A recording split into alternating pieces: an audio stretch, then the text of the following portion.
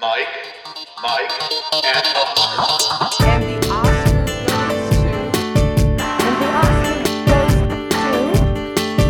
the Oscar goes to... And the Oscar goes to...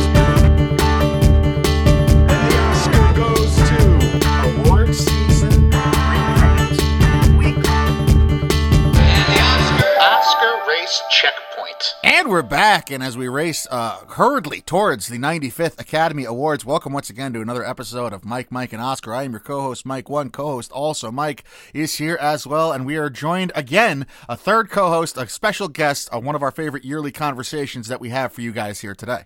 Yeah, we're going to talk to senior artisans editor at Variety and the co-host of Variety's Awards Circuit podcast, Jazz Tangcay.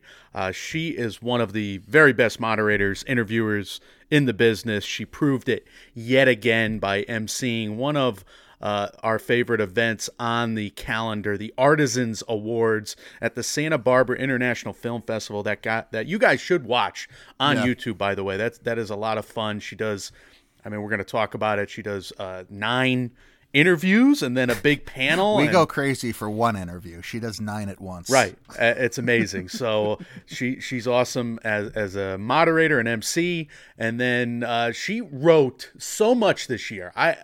The quantity of quality work that Jazz wrote this year, Michael, it's always fun to follow her in real time because we're learning about this stuff and it colors a lot of our reviews. It's important to read Jazz Tangcay on Variety all year round, guys. But in this particular episode prep, I've never had so much for reference stuff for you, for me, and it was just so much fun going back and rereading all of these details on all of these movies that she just relishes, every second of writing about. It's so obvious in her writing, Mike, that she just loves what she's doing.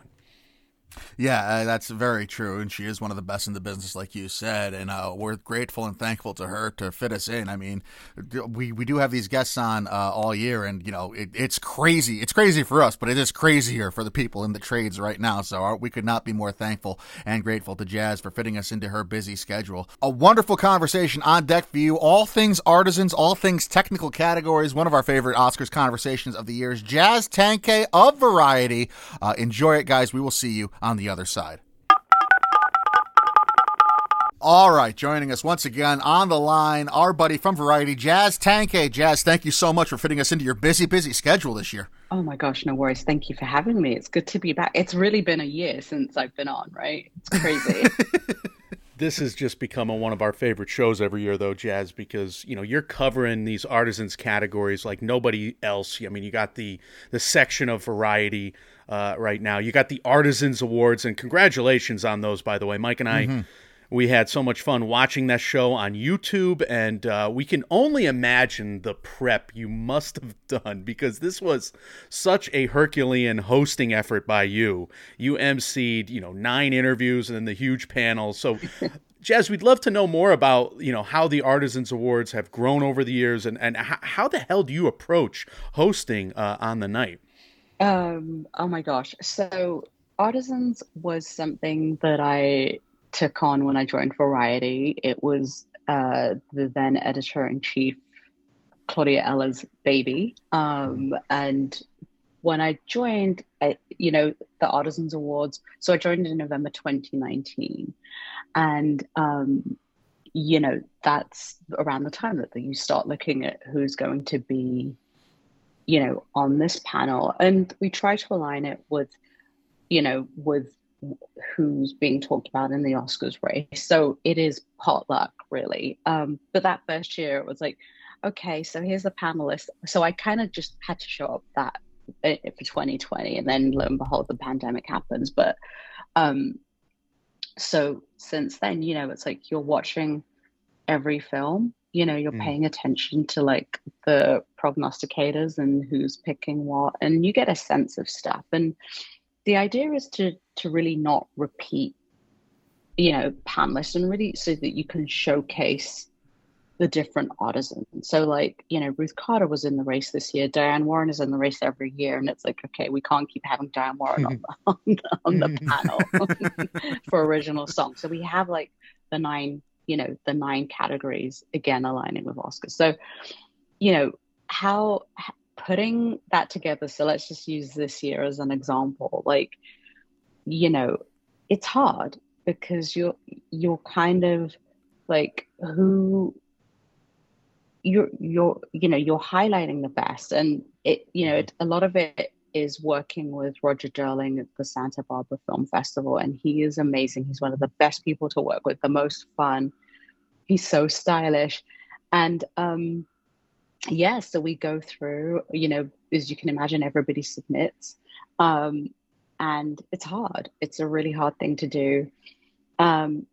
So yeah, we'll have conversations back and forth, and then we're off to the races. As for like how we do it on the day, I try, like, my personal thing is I try to keep the day clear. Like, this year I had to do a Zoom at 8:30 in the morning. It was like, okay, I will do that from the hotel room.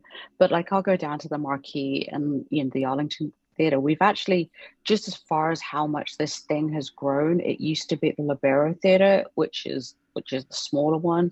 Now we're at the main theater in Santa Barbara. So it's such a huge, like, wow, this thing has grown.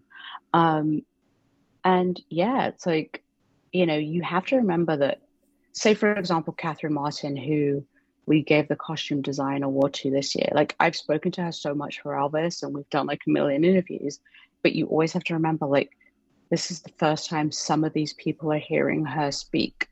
So you have to take it back to, like, what don't people know? And then you can have some fun with it. So yeah, a lot of work, because you're emceeing that for like 90 minutes at least. I think this year we went 2 hours because it was so much fun. And, you have to read the room too. It's like, okay, if people are getting bored, just like wind this down like now. But people love it. Like, there's a lot of students there too. There's a lot of Academy members. So, you go and, you just have, it's fun. Like, the Artisans are so much fun, and that's why I love them. But yeah. And you've talked to so many prolific artisans over the years and interviewed both in print and in person, like the panel. Is there anything, this may be more of a nebulous question, and I may be asking for the answer may be no, is what I'm trying to say, but is there anything that you find that differentiates maybe their thought process for how they approach Academy voting or nomination voting versus, say, someone in the acting branch or in the directing branch? I mean, I think the one thing I hear from them a lot is they, a lot of the time when they're on the circuit too, right? Let's not forget, they're out there as much as talent. And it's like, what are you watching? What are you loving? And there are times where they're like, I haven't seen anything, but believe me, they will sit down and they will, all of a sudden it's like, so I watched this, and this. So there's, for them, it's really, they want to celebrate. They really want to celebrate the crafts. And that's the thing that I you get from them. And there's a lot of love for, there's just so much love, I think. And you're really working the circuit like crazy. We said it in the pre-show. The quantity of quality work is tremendous, and this was one of our bigger preps of the year for this episode, just because of the amount of work you did. And one of our favorite reports, and we were raising our fists in the air when you got the exclusive, was Bill Kramer telling you about the 95th Oscars presenting all 23 this year. So this must have been particularly satisfying for you as a journalist, but also as such a champion of these artists. And we hope Kramer knew this. So could you talk about that report and what this means to you, presenting all 23 this year? No more golden hour, golden shower, whatever the hell that was. It's gone. We got them all again.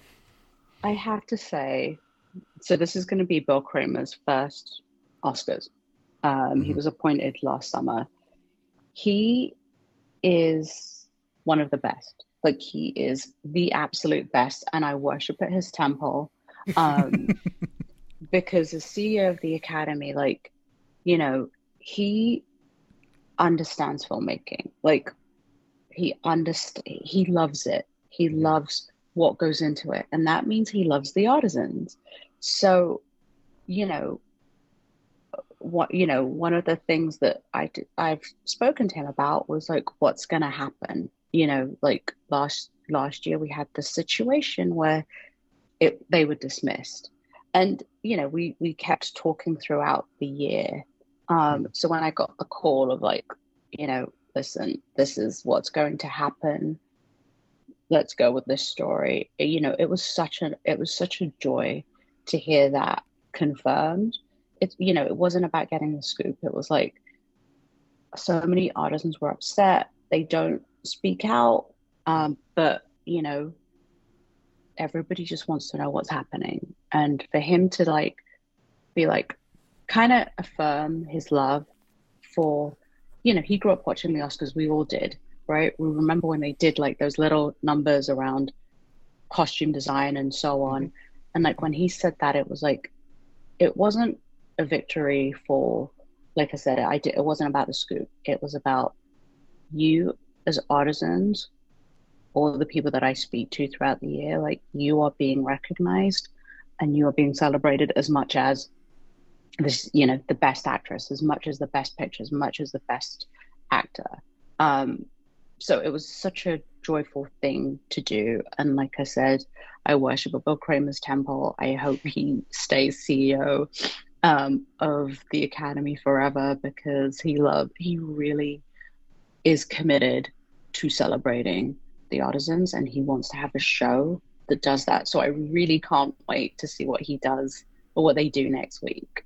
What about yourself being the expert in these categories? And now they are back on the main show, as I think they should be, but there is that balance of how do you make the presentation, how do you make this 3.5 hour program exciting for casual viewers rather than just having people up there handing out awards? I mean, they've done this in the past. You mentioned one thing where they had kind of the show of the costumes. We've had Ben Stiller dressed up as the Na'vi from Avatar. We've had Melissa McCarthy wearing pieces from every Na'vi. Like, is there anything specific that you have in mind that you think can make the presentation more appealing to casual viewers? Is there anything you're hoping to see from the presentation of these categories in the main show? Is there anything that can kind of appeal more to bring in casual viewers or satisfy casual viewers? Well, I think this year they've got this gift where they have like RRR, which is, or rather Naatu Naatu, which is nominated for Best Original Song. Like the original song performances this year are going to be kind of amazing. Yeah. You've got Rihanna, you've got, the Naatu Naatu team. You have Stephanie Shu performing with Son Lux. So, I think that's going to be fun. You also have like Best Picture, the biggest films of the year, like nominated, and Everything Everywhere All at Once is loved. You've got Top Gun. Whether that goes home empty-handed or not, we'll see. So yeah, I'm kind of just looking forward to seeing the original songs being performed, and just seeing like how they pay tribute to like the best, or how they pay homage to like the best pictures, and seeing what other surprises they have in store, because the Academy likes their surprises. That's for sure.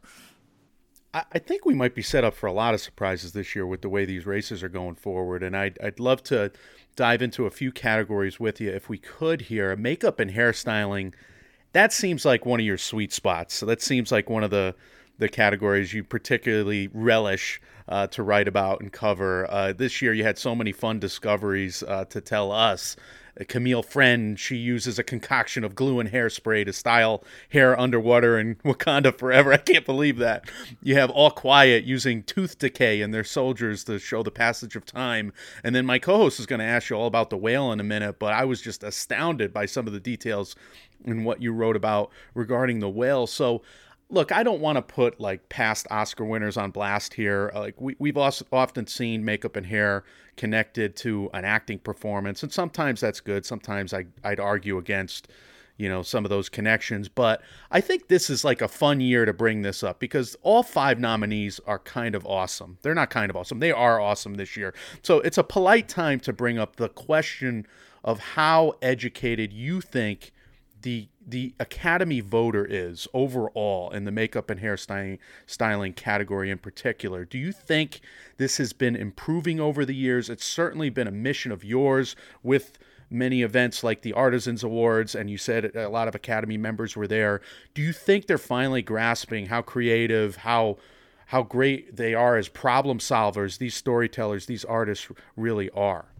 Yeah, no, I do 100%. And I think that goes to show, like, while the guild that knows, what goes into transformations, I think the wider the wider Academy voters appreciate a good transformation. And like we can look at last year where Jessica Chastain's team won for Tammy Faye, yeah. The Eyes of Tammy, Faye, the yeah. Eyes of Tammy Faye, yeah.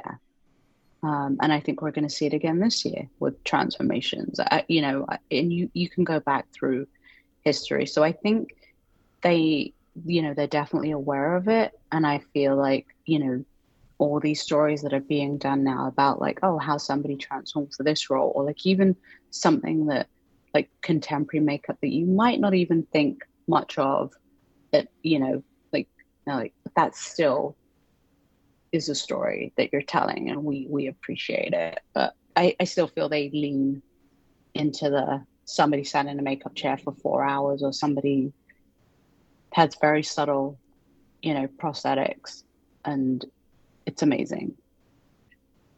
And that's the historical way of doing the at least traditionally how we think of Hollywood makeup, right? The 8-hour, 6-hour process of somebody sitting in a chair, and yet we have technology kind of seeping its way into the trades now too. Adrian Moreau did the hair and makeup for The Whale. You reported on this. He first used a 3D printing and LiDAR scans of Brendan Fraser's face to help them cast and make the prosthetics, and they reprinted his suit fresh every day for the 45-day production. I'm just wondering, like, when you talk to these hair and makeup artisans, is that the area where you find technology has most kind of seeped its way into the Hollywood process for the artisan categories? Is it in the hair and makeup? Is 3D printing something that's commonplace that we wouldn't even think about, even though it's a relatively new technology to like lay folk like us? It's being done across the board. It's being done in costume, it's being done in makeup, it's being done in visual effects. So like, yeah, it's becoming more and more it's more and more being used in the field to construct these different I think as techniques grow, or printing technology like advances, like we're going to see it more and more. Ruth Carter used it in Black Panther. She used it in Wakanda Forever. Guillermo del Toro used it. Marcel the Shell. So it's like we could go through like half of the films and they've all touched it somewhere. Is that like the most technologically advanced, I guess, process that you've come across, or is there even something more that you've seen start to seep its way in as far as technology and new technology for the artisan categories?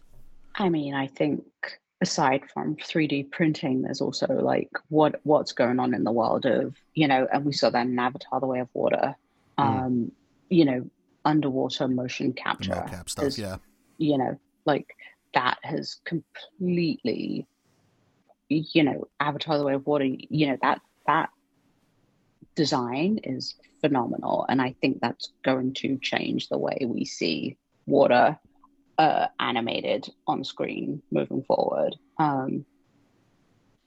So yeah, I think it's definitely in visual effects as far as like what we can do now with water tanks. We also saw it in Wakanda Forever too. So yeah, it's what we're doing with water scenes and 3D printing, and with those water scenes, actors still have to learn how to hold their breath underwater, but it looks it's looking amazing. Yeah. Well, I'm always reticent to ask all our guests to just hey predict the category, because it's kind of a cheap question. But I really don't know what's going to happen in makeup and hair. Maybe VFX to go towards Avatar in this instance. At least that's what Las Vegas keeps telling me. But Jazz, I mean, this could go any which way in makeup and hair. Do you have a read on the race? Do you think it'll go to the Whale or perhaps Elvis? They've won more precursors than the rest, perhaps. Even though Black Panthers won a Mua, and we got a great competition here. So who do you think? Who's winning?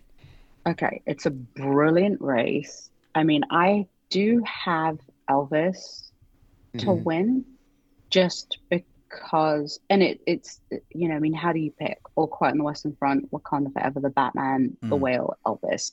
But I think, as you said, it won the precursor. I think people are so impressed by Austin Butler's transformation and the work that team did. Because, if you've seen the film, like he does have it's very subtle prosthetics to like change his jaw shape or like his nose. But by the end, when he's playing, Unchained Melody, and he's Elvis, towards the end of his life, Yeah.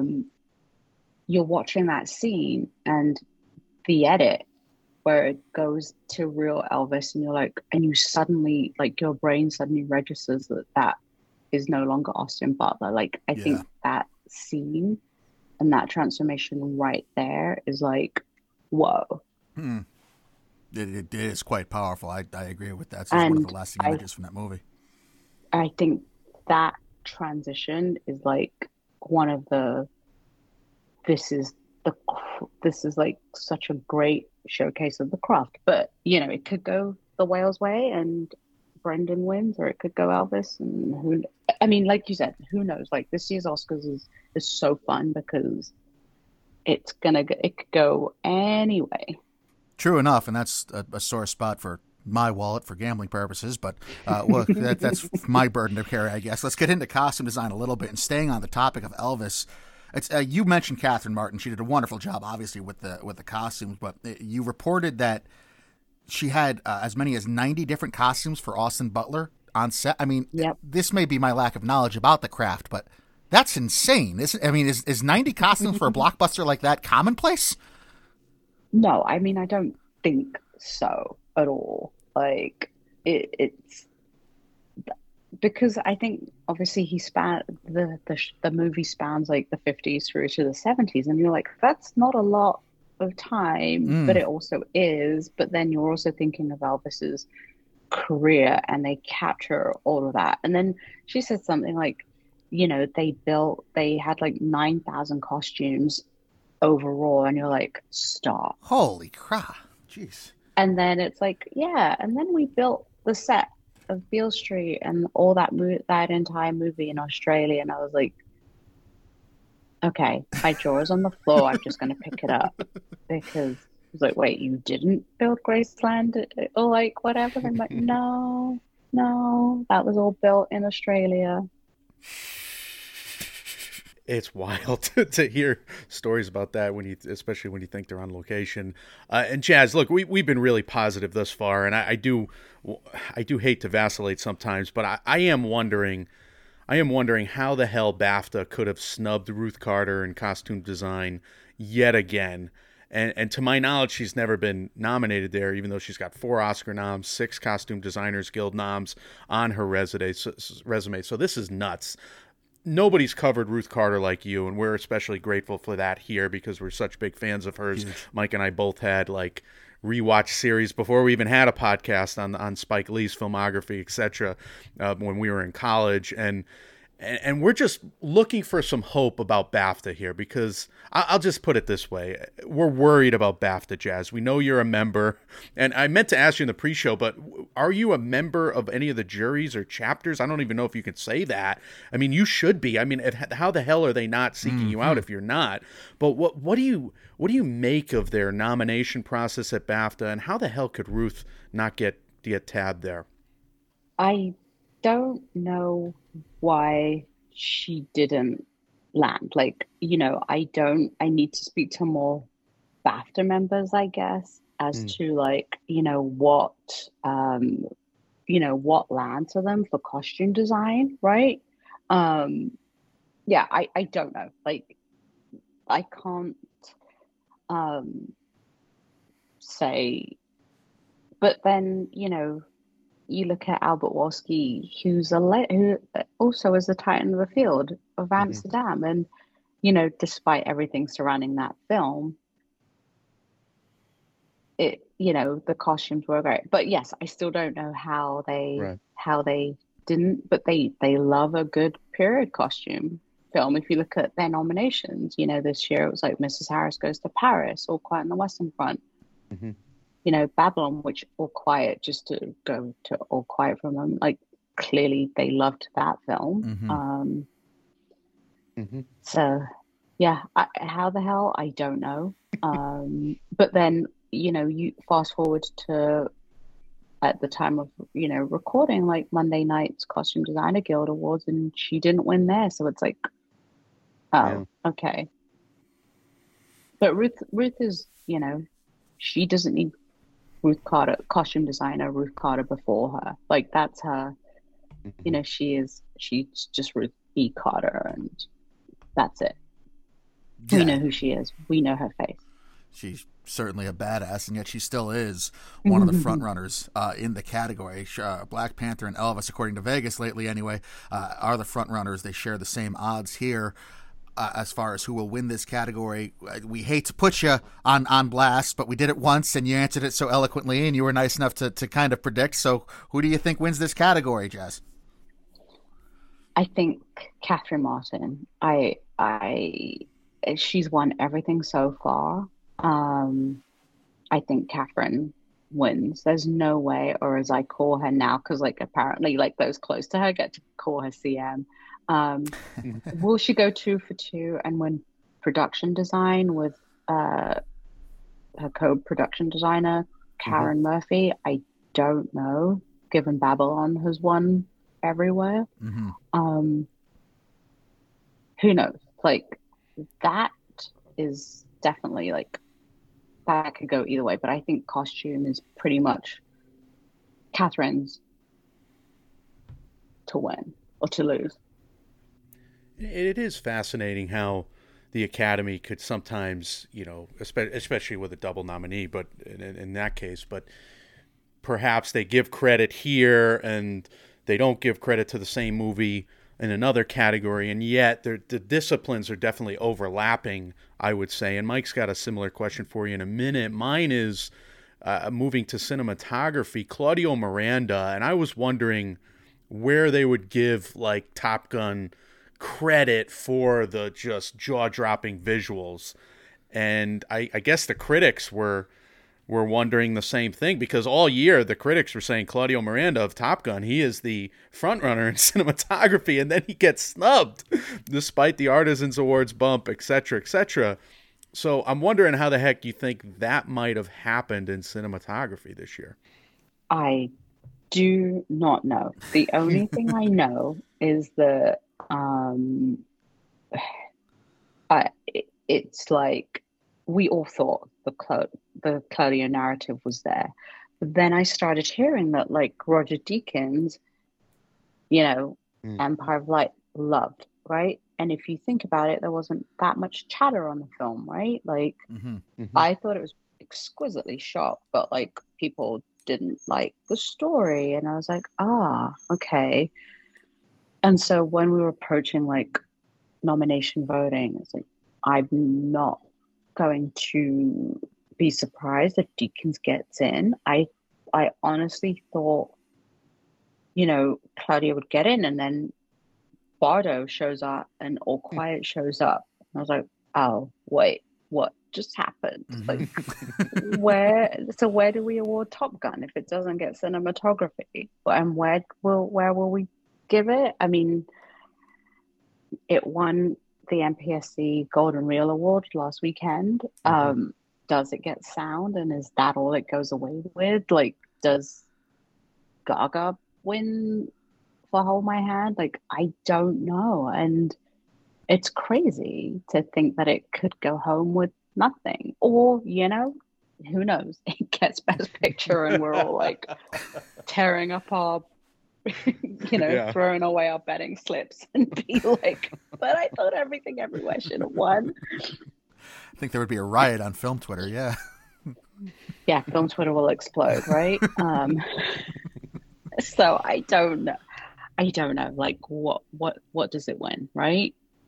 Like, what does one of the biggest films of the year, that experience of being in a movie theater after, not after the pandemic, but whatever, whatever we're calling it, seeing that with an audience for the first time. Yeah, who knows? Like, who knows? Well, along the lines of Top Gun, and part of the allure of its cinematography was how many, unique and insane visuals we had because of where the camera was placed. I mean, you're in the fighter jet, you're alongside it.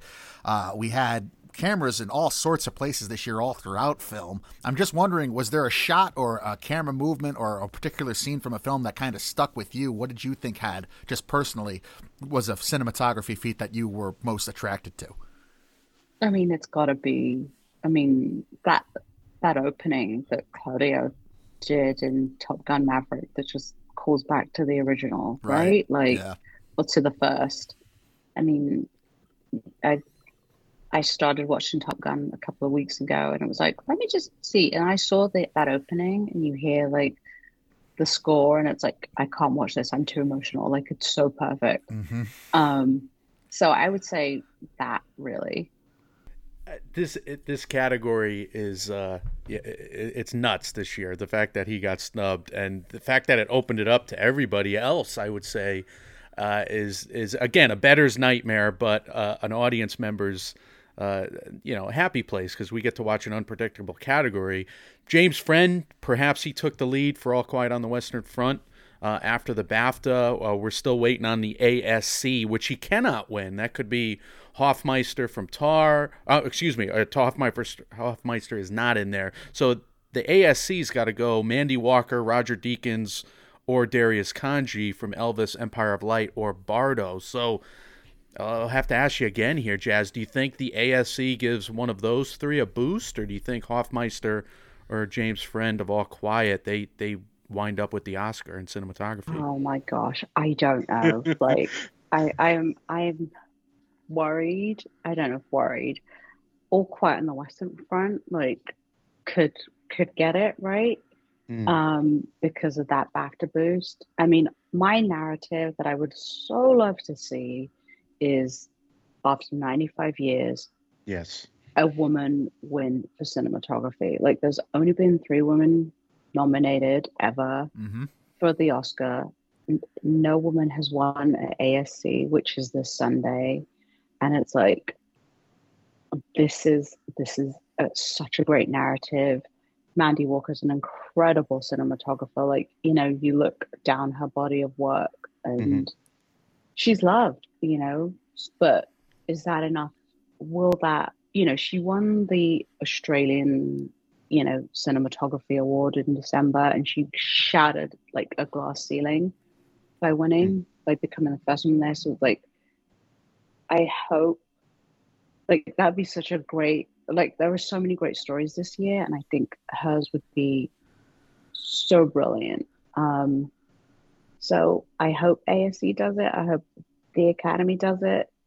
Otherwise, it just becomes like, okay, All Quiet won, Tar wins, whatever. And then we have another year where, like, you're writing the same story of, like, who's going to be the first. yeah.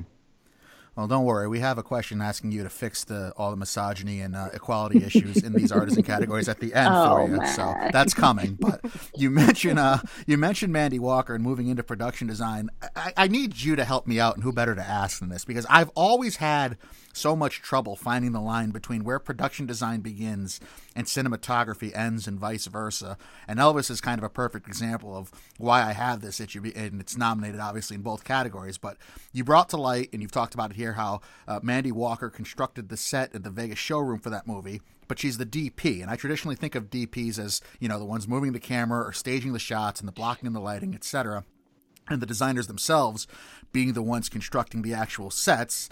And I mean, that's not the case here. Where do those two categories and those two aspects of filmmaking separate themselves? Like, what is in your definition, other than just one's behind the camera and one sets the stage? Where can you help me parse through what is production design and what is director of photography? Well, production design, well, the thing with Elvis is like, it's Baz Luhrmann's vision, right? At the end of the day. And it's always the director's vision. Like, how do you deliver that? But he brings everybody in super early for the the previs process. So it's always that, it's always been a collaboration between costume, production, cinematography. And in this case, when you're recreating, let's use the 1968 special for Elvis, right? Like, they recreated that. It's called Train Spotting, where they recreate that shot for shot. And that meant, like, Catherine Martin had to get that exact, leather jumpsuit down.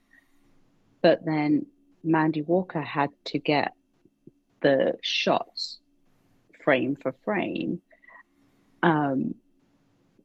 She also had to get the lighting. So, like, she's working with CM in that set that CM builds within the stage of, like, we need lights here so Baz can get this, so I can get this shot so that we can recreate this for Baz. Like, I think that is probably the best example of, like, our camera's got to be here. And literally, if you play them side by side, like, you can't, like, there's not, like, film Twitter can't be like, oh, there's a mistake there. Because there isn't. Like, it is pitch perfect. It's a pitch perfect recreation of that special.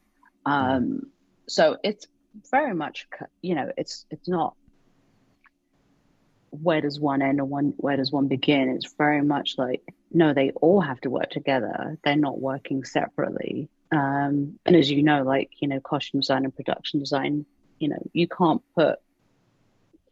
they've got to work together because, and even cinematography, because it's like, say they want to light the set red and the set is red and the costume's red, like, all you're going to see is just the face. So, like, they can't be individuals of, like, how do we separate? Like, it's always, and no matter what film you're talking about, no matter who you speak with, everybody says, like, we collaborated. So when you're when you sit and watch Elvis in the theater and you see something like the 68 special being shown, in your head, is because you're so in depth with the, into the artisan world, are you picking out, this was a great job here, this was a great cinematography shot, this was a great movement of the camera here, this was a great production design there, or do you just kind of take it all in one shot and then parse it out in your brain afterwards? Sometimes there are films where you're just like, holy crap, like, that's so amazing. And then sometimes I'm able to, like, watch a film and just enjoy it. And then afterwards I'll be like, oh, okay, I thought this, and this was really good. So it depends on the film. Thank you again, Jazz, for such a great conversation here. We got a couple more questions to just finish up. And you mentioned it earlier, with original song, perhaps going back to Gaga. I know you're a huge fan. You're one of our favorite monsters, and I know that's a loving term.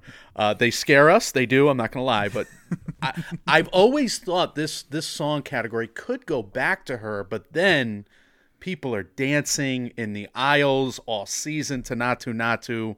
We have Rihanna on the Super Bowl halftime performance, and maybe she gets a backlash for that, good God, or maybe she gets a boost, I'm not sure. We have Everything Everywhere. Do we have a coattails win? David Byrne and San Lux, she just honored him at the Artisans Awards. Or, like, I mean, look, Top Gun, that whole score is a Gaga melody from the Hold My Hand song, and that crescendo at the end of the film with the actual song is an incredible way to work it in and pay it off. I loved it. So it's really hard to parse through original song this year. We've gotten some great surprises in the past, her being perhaps the most recent example of a long shot from Judas and the Black Messiah, at least a long shot in Vegas, that is, winning the category. So Naatu, as much as it's beloved, I wonder if it's safe. It's such a great category. And I didn't even mention Diane Warren, who won the SCL a couple weeks ago. It might just be, dare I say it, her time, Jazz? How do you break down original song for us? It's a great category. I mean, how do you, right? Like, Naatu is really loved, right? Like, just in popular culture and voters. I mean, Rihanna did not sing Lift Me Up at the Super Bowl, right? So it was like the biggest stage. That's not a criticism. It's like, I still think that elevated her no matter what. It put her on the radar. How many people tune in to watch the Super Bowl? Like 100 million people. So like Academy voters are probably watching the Super Bowl and the halftime show. So yeah, I don't know. I mean, does it, like I said earlier, does it go back to, does Gaga win? I mean, as of now, the biggest question surrounding her is she going to be able to get out of Joker 2 and perform? Like, has she been rehearsing secretly? I don't know. And it goes back to the Academy. Are they keeping the secret till show day? Like, does Gaga show up? I don't know. But, Hold My Hand got radio airplay over the summer.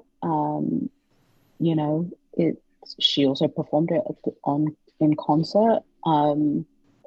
I don't know how many Academy voters got to go to the concert though, but yeah, it's interesting. I mean, I have Naatu to win, but the monster in me would be like, I'd love to see Gaga win again, because it is a beautiful song. Like, it's not just the song is played at the end, right? Like, it is Hans Zimmer worked his score to incorporate the cues from Hold My Hand throughout the film. So like, you hear elements of it and it's like, okay, they really love, like, it makes it all the more beautiful when it does play.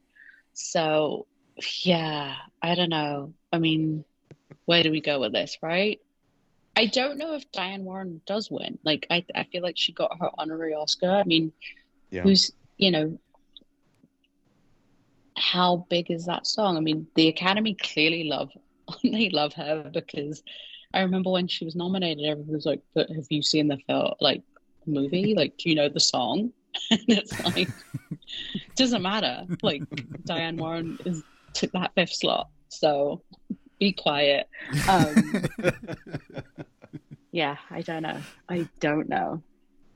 Well, we asked you the difficult question of predicting original songs, so we can end on you can end on the easy question of asking you to fix all the industry ills to wrap up here. And like Mike said, we cannot thank you enough, and thanks a lot for joining us once again. But we'll get you out of here on this, and I'm sorry in advance, it's kind of a long-winded setup, but exposure for just how meticulous, creative, and hyper-vigilant the artisans are, I don't think it's ever fully appreciated, even by movie fans, much less casual fans of the Oscars and stuff. I mean, we see All Quiet on the Western Front, but nobody really knows how much mixing of fake mud it takes to properly stain the teeth, right? We see Austin Butler and Elvis, and we think, oh, it's crazy how they found a robe like that. They must have just got it off the rack at Elvis R Us. We don't think about the 9,000 costumes that are made ahead of time. When you have, I mean, not only does the Oscars obviously present this chance to celebrate the artisans, but it also is kind of supposed to be this platform where you can highlight industry ills. And when you have a backlash like Oscars So White from obviously 5 or 6 years ago, where all the acting categories, there was a major underrepresentation of equality and diversity, it was all white people. That's been going on forever in the artisan categories, and you kind of made mention of it. Toni Morrison being the first female cinematographer ever nominated back in 2018. Mandy Walker this year. Morrison. I'm sorry, Toni Morrison. Yeah, Rachel Morrison. I apologize. My brain. I apologize. Mandy Walker is only the 3rd ever this year. We've only ever had 2 black DPs ever nominated in that category. Maya Neal and Jamaica Wilson, the first black women nominated in hair and makeup just 2 years ago. What is, if anything, is there anything that can be done to kind of portray the artisans on a grander stage, I guess, to have these issues come more to the forefront, because you can find a billion Oscars pundits talking about the Oscars so white controversy. But when you have the same ills plaguing these artisan categories, I feel like you have to be doing this for a day in, day out thing to ever even hear about it, much less address it or think about it if you're a casual moviegoer. Is there anything that you can think of or that you can point to that you're saying, look, this can be done to kind of bring these issues more to light and make them the bigger deal that they should be? I think it goes back to something that I heard the other day. It was like a lot of Academy voters don't really know the narrative that Angela Bassett has never won an Oscar, or, you know, Ruth Carter is the first, or was the first, you know, Black woman to win an Oscar for costume design in the Academy's history, or like Kate Blanchett has won X many Oscars, and Michelle Yeoh could be the first. Like, a lot of the time, that is just contained to film Twitter, like, right, like, and I think it's very easy, and we do it every year, every day, and this is why like so many of us get our predictions wrong. Like, we get sucked into the waves. What could be done? I think, yeah, I mean, it's difficult because talent can speak up, right, about issues that plague talent, right? Of like, oh, I'm the first Asian here or whatever. The thing with artisans is it's a different story of, you know, they might not get hired because, you know, oh, you spoke up about this. So there's a trepidation, I think, when it comes to telling those stories, to speaking up about their stories. Like, you know, and we've covered it about like Black hairstylists and the issues they face when it comes to styling hair on sets. But, you know, when you're like, okay, let's talk about it, all of a sudden it's like, whoa. right. Or like even the visual effects artists, like the supervisors, like, you know, there's a whole thing going on there that's plaguing those artists. But, you know, very few want to go on the record to talk about it. You know, and just to really highlight that, it's like I'm covering the Saturday Night Live post-production negotiations, and it's like getting somebody to talk is it's not easy. So, you know, it's like that conversation it's not going to change. It doesn't become easy for them to talk about the issues that plague them. So yeah, how do you fix it? You just raise awareness. Like, somebody has to know that, like, oh, this is a stat or this is an issue, and you keep telling those stories and hope people pay attention. That's a great answer, Jazz. We thank you for it. It's a great answer to a tough, almost impossible question. So thank you so much for coming on today. We really appreciate it. Yay, I love it. Thank you so much for having me. You know, it's always a joy. I'm so glad we did it. Like, that's the main thing. We got it down. We found a day and we did it.